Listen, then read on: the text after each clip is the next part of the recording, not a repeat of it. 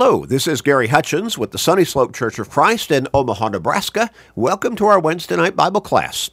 We're podcasting a Bible study every Wednesday night, posted at 6:30, our local time, which is the time that we meet in the building here at Sunny Slope for our regular Wednesday night Bible class.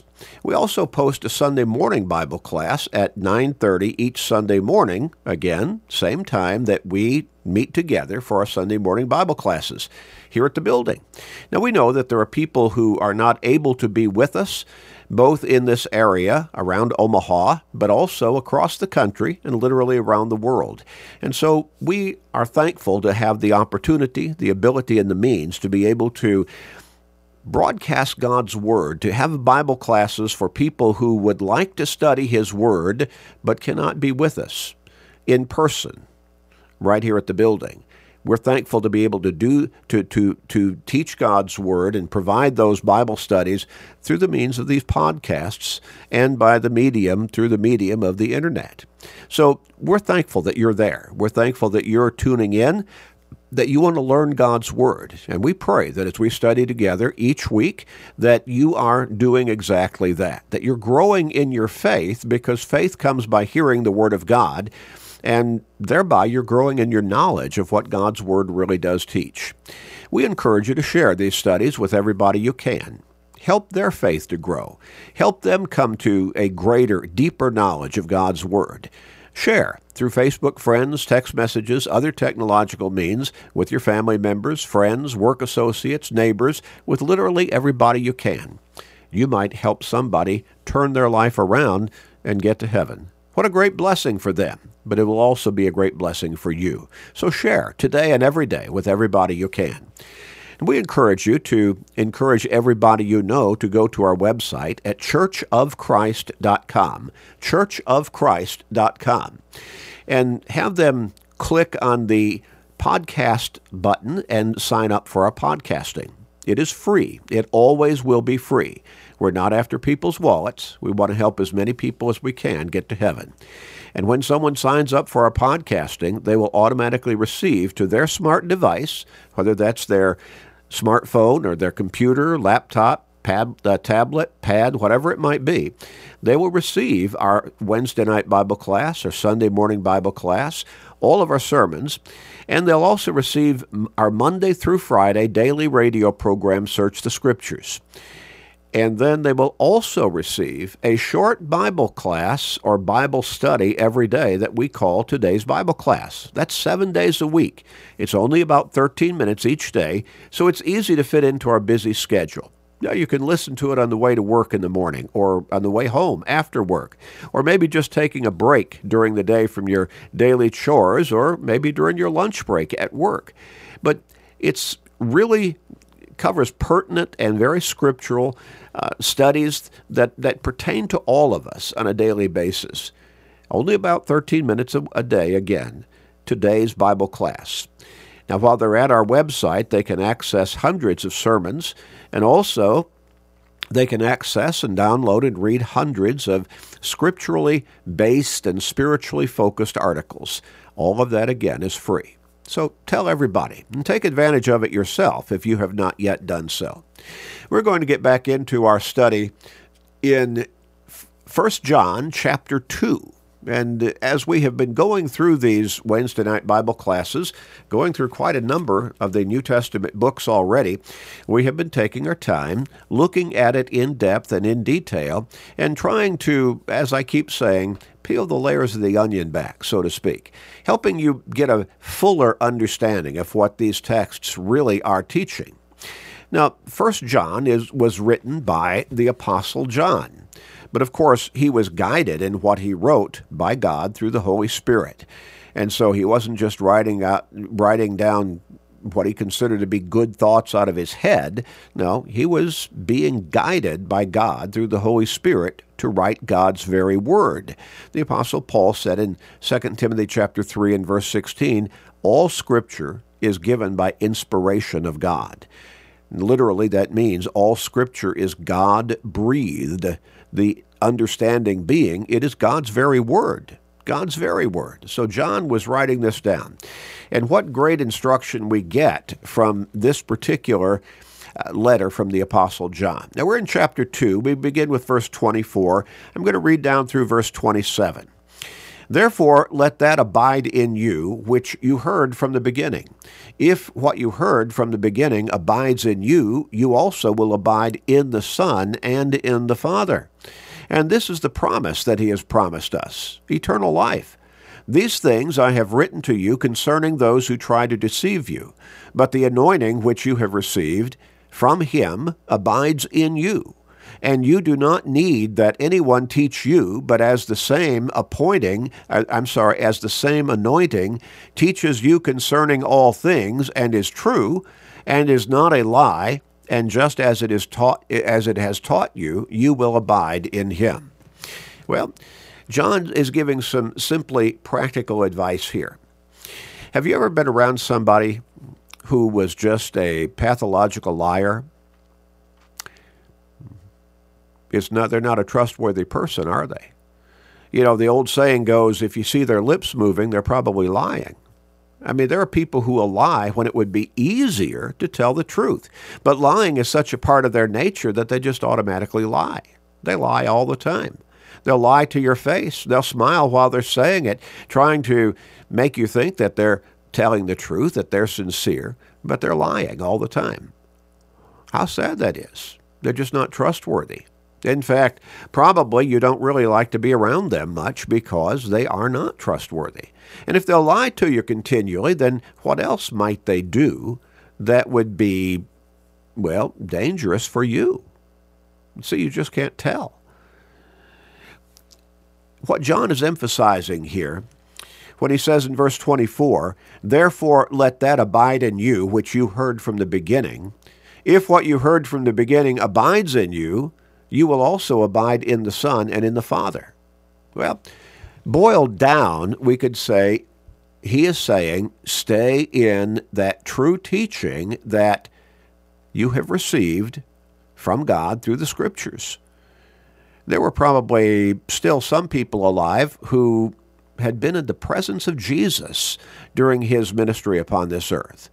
But most of the people who were Christians, and John writes this particular letter to Christians primarily, they were taught the gospel by somebody, maybe one of the apostles, maybe one of the preachers who became gospel preachers after they had learned the message of Christianity through somebody who taught them after they had been taught by somebody, maybe one of the apostles, or maybe they were taught the gospel by a family member who had become a Christian, such as the Apostle Paul.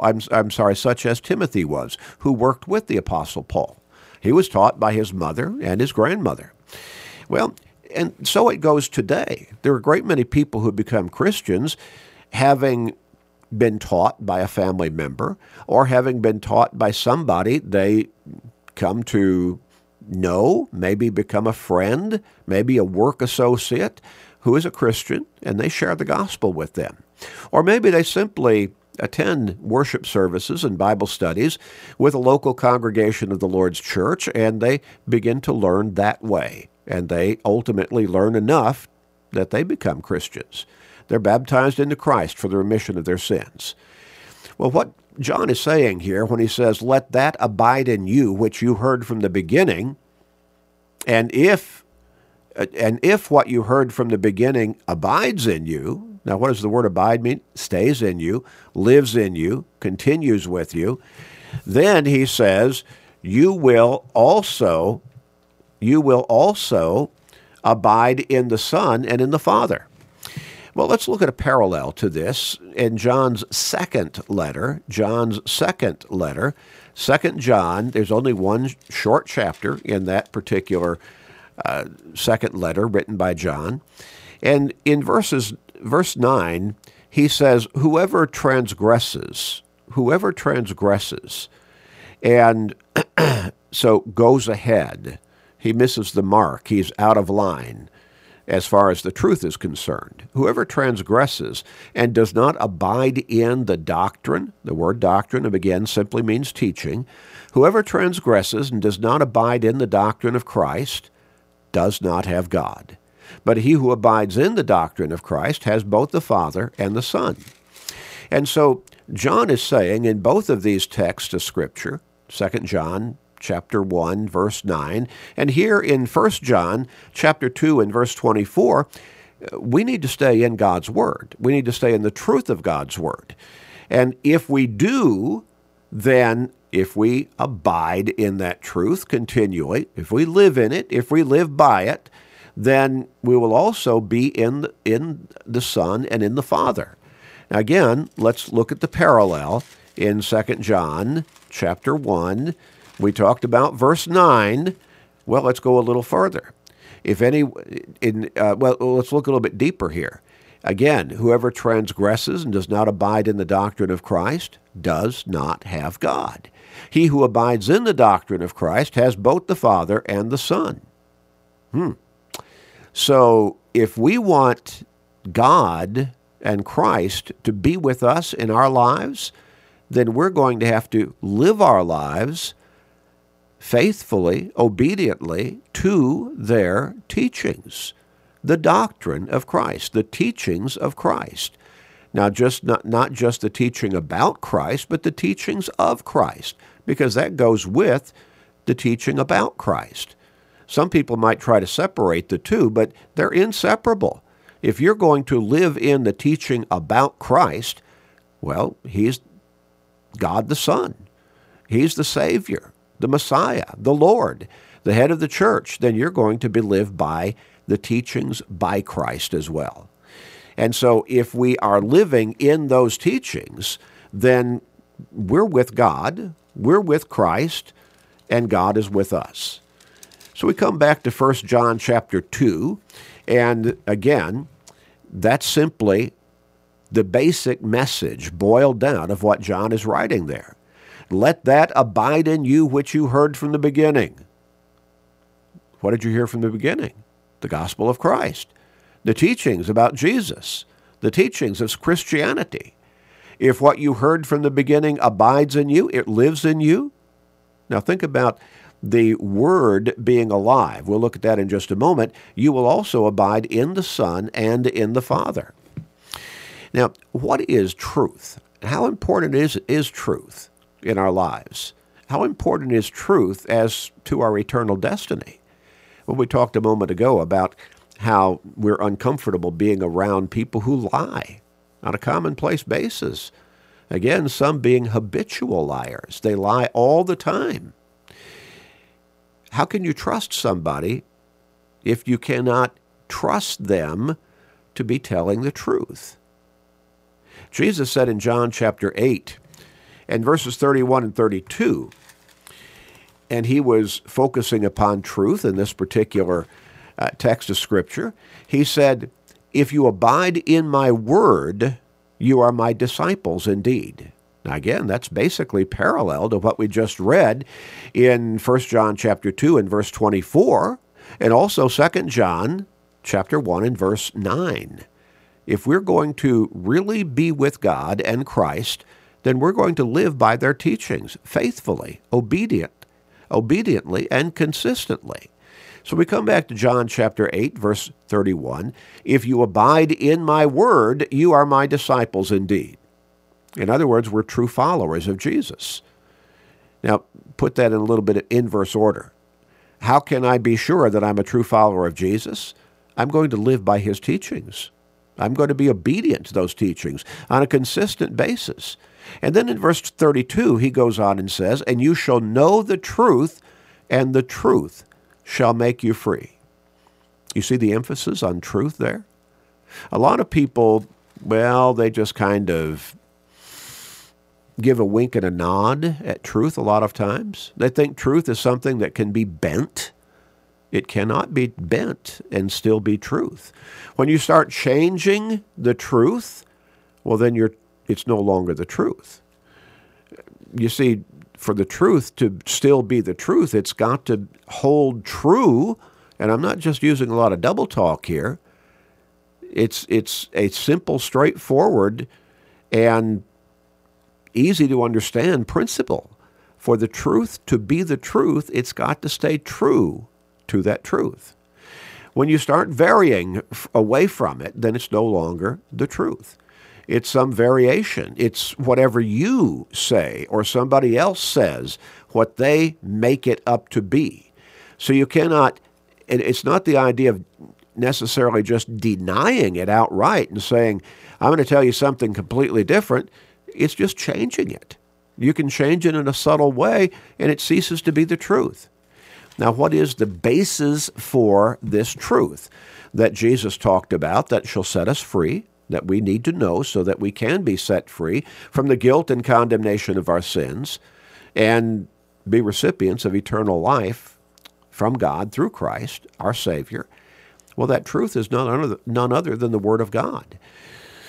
You see, Jesus, in the night of his betrayal, in John chapter 17 and verse 17, he prayed to the Father. He knew the next day he'd be on the cross.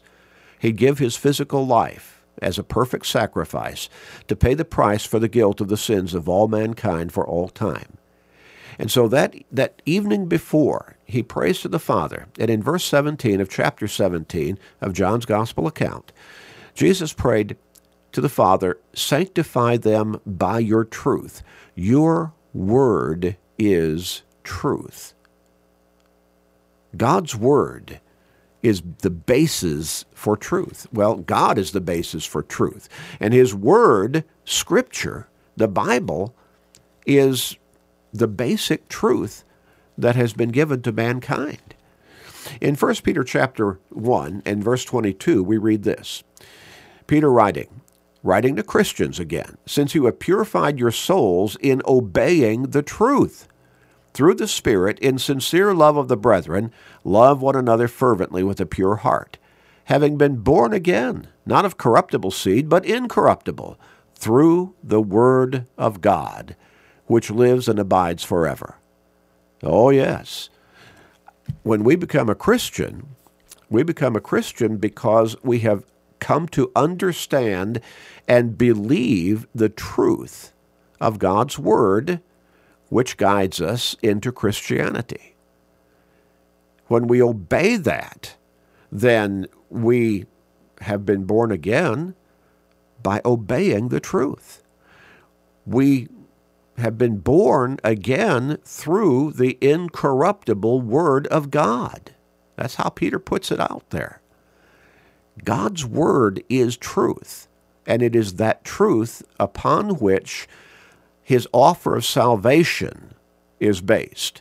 If we want eternal life with him in heaven, then we need to obey his truth.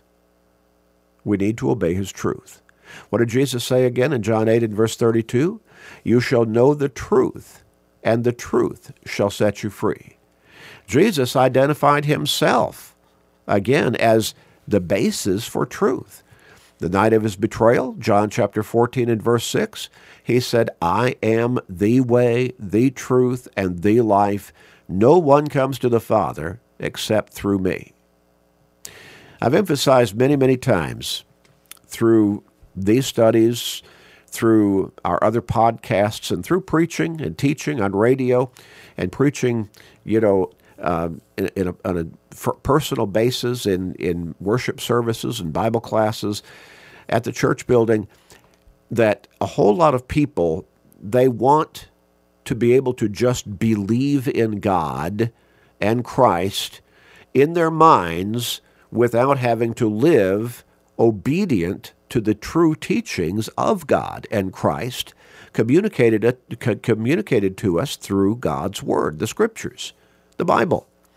They want to be able to think they're okay just by believing, as I call it, intellectual belief. They believe in God, they believe in Jesus, but they don't want to have to make the commitment to live the life of being a true follower of God and of Jesus. They don't want to have to be obedient to the teachings of God, of Christ, of Christianity. They want the blessings without the commitment. Now, in many cases, they want to say, well, no, I want to make the commitment, but they want to change the teachings of God in some way to suit their fancy, to make it more compatible to their thinking, their way of thinking. They want to make it feel good for them, and so they'll change some features of God's Word. Well, once again, once you start changing God's Word, it is no longer God's Word. It's now your word. In Revelation chapter 22, almost the last verses in the New Testament scriptures, Jesus said this, and I believe we can understand Jesus as saying this. Now, some would say, well, no, it was simply John writing that down. Well, okay, if he was writing it down, it was still God's Word, because he wrote this book by inspiration, by guidance from God. In verses 18 and 19, we read this, "For I testify to everyone who hears the words of the prophecy of this book. If anyone adds to these things, God will add to him the plagues that are written in this book.